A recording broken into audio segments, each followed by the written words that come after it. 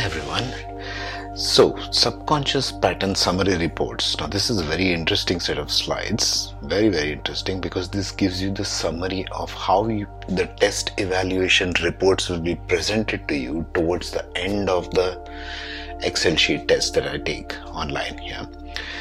So this will give you the entire summary of how your subconscious patterns operate based on a number of test sheets, all the previous ones which the basic has covered, what we saw as the basic summary reports in the previous videos. You will see that the summation, the sum total and the evaluation of all the patterns possible. Go through this and then you will see what I mean by the end of it. Okay. So what are subconscious patterns? Subconscious patterns are something below your conscious, subconscious, below your waking state. What each one of us has these patterns in varying degrees. Yes, there's no one pattern only which a person has. It's again a question of degrees, how much percentage of one pattern you have versus how much percentage of another pattern you have. So subconscious patterns are something like a background program running inside your head all the time.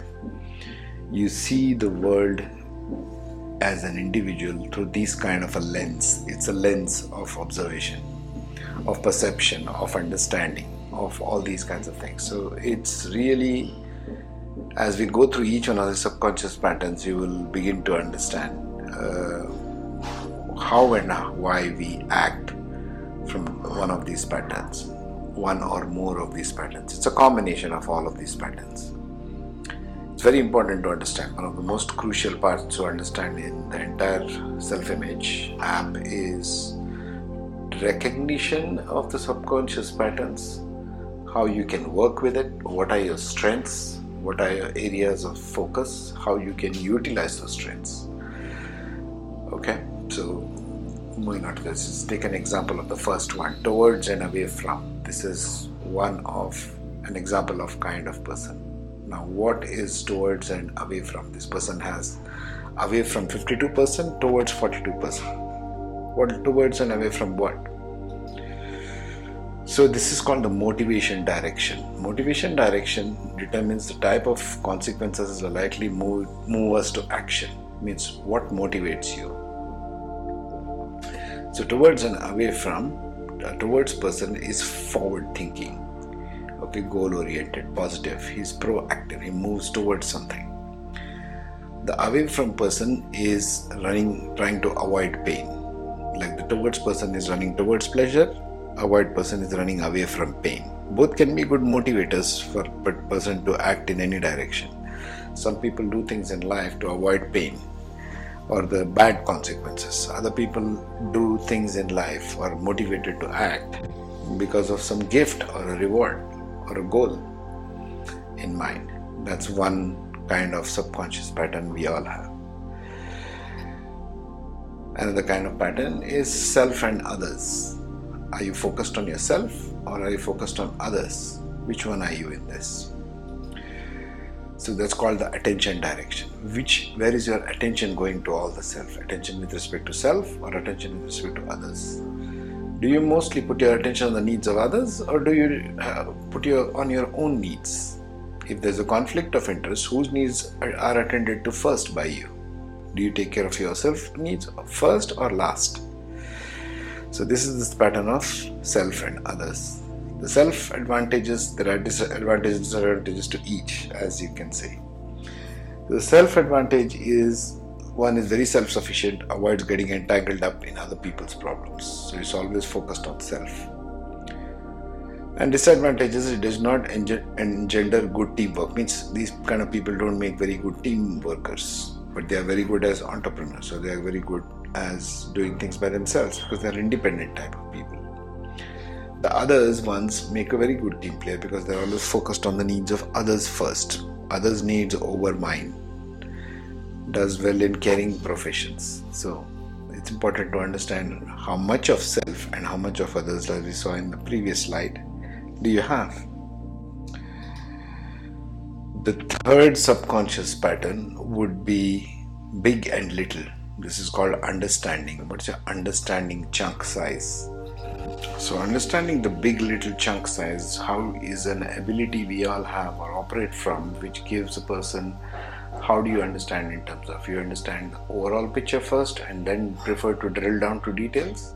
Or do you have to prefer to have all the details first and then go to the big picture? Or you are comfortable with operating only on little chunk sizes? So that's what that means.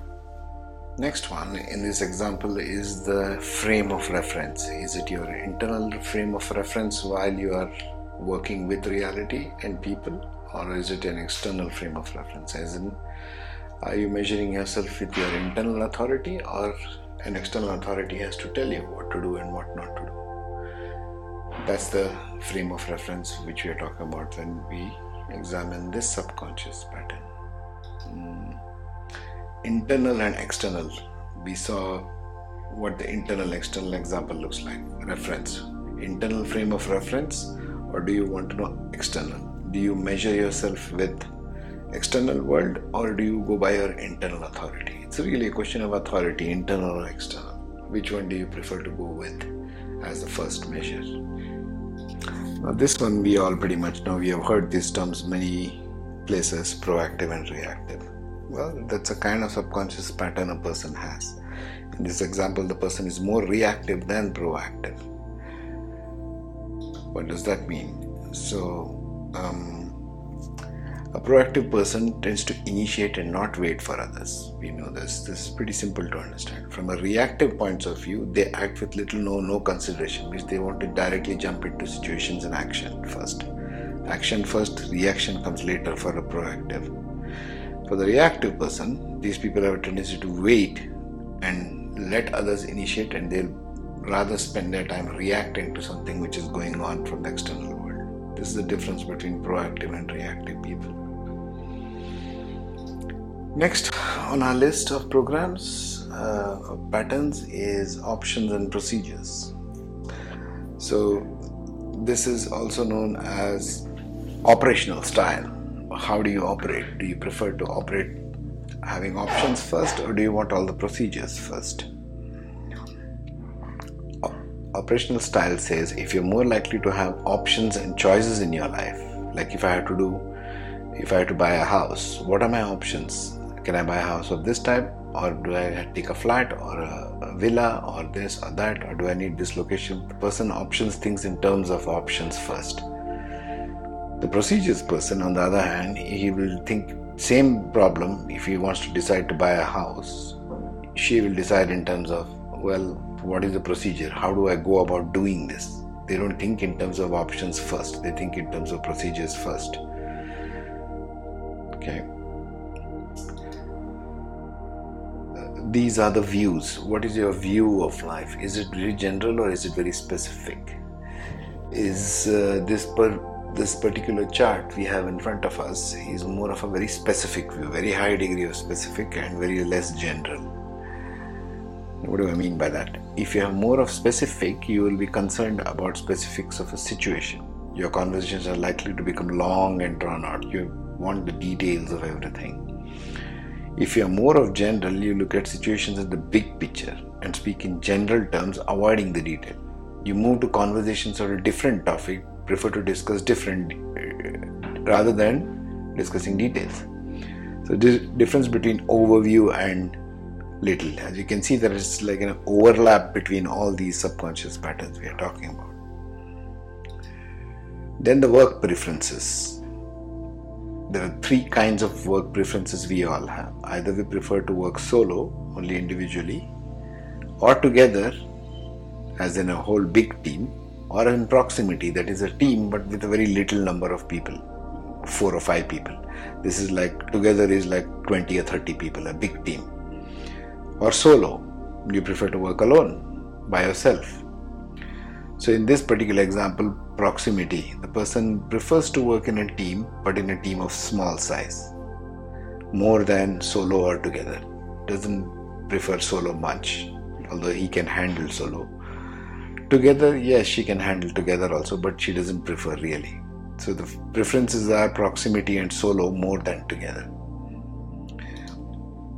Together, a preference for working closely with a shared responsibility, large groups. Proximity is a small group, preference for mutual support with individual responsibility.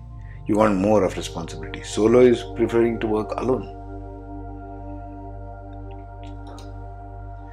Then comes the experience. What's your sense of experience? So we measure this in terms of association and dissociation.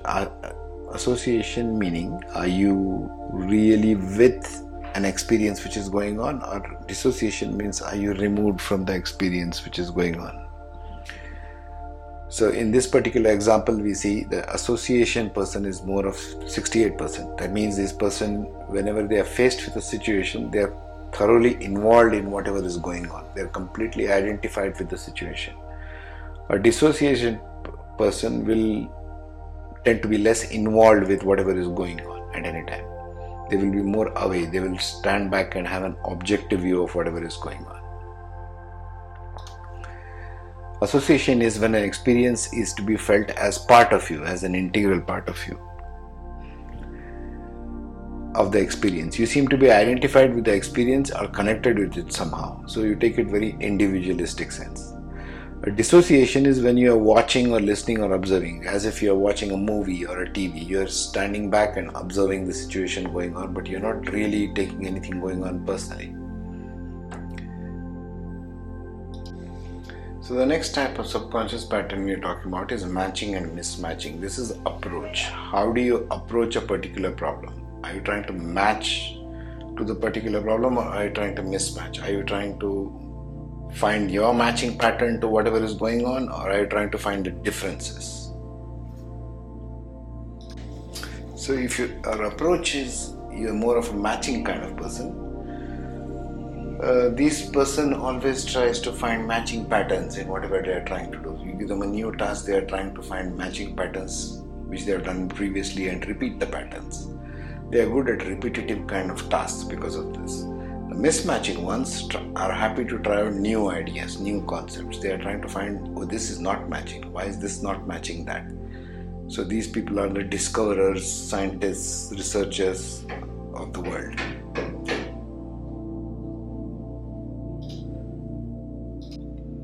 So now we shall talk about the time experience, how everyone experiences time. Basically, there are two types of experiences of time. What we call it as in time and through time kind of people. Now, what do they mean, in time and through time? The time experience is basically how a person perceives time. The in time people will often show hand gestures going from back to front when referring to past and future, as if time is passing through them, through their body.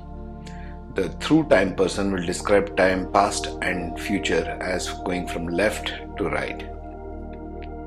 Now, in time person is very much involved in the present moment. They are very much involved in the time. They are very present in time. So their experiences of any moment is very intense. These people often are having trouble with being punctual. They are usually not punctual, not on time. They miss all their time schedules and everything else. So the advantages of this can be that for the in-time people, they can concentrate on tasks emotionally, mentally. They can be engaged in every activity thoroughly. The through-time person often is objective about time. They see time as going from left to right in front of them. So they are objective with time. These people typically are very punctual with time. They make excellent planners. A good planner and a timekeeper has an advantage of being a through time kind of a person.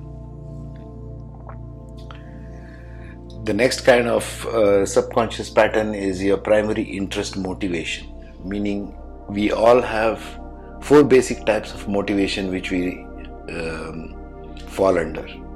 Now this particular sample chart gives us a person who has predominantly an activity motivation, means the person is interested more in activity than into people, which is 41%, then into things and then into places. So places they place least importance upon. So primary interest motivation speaks about what is their primary interest.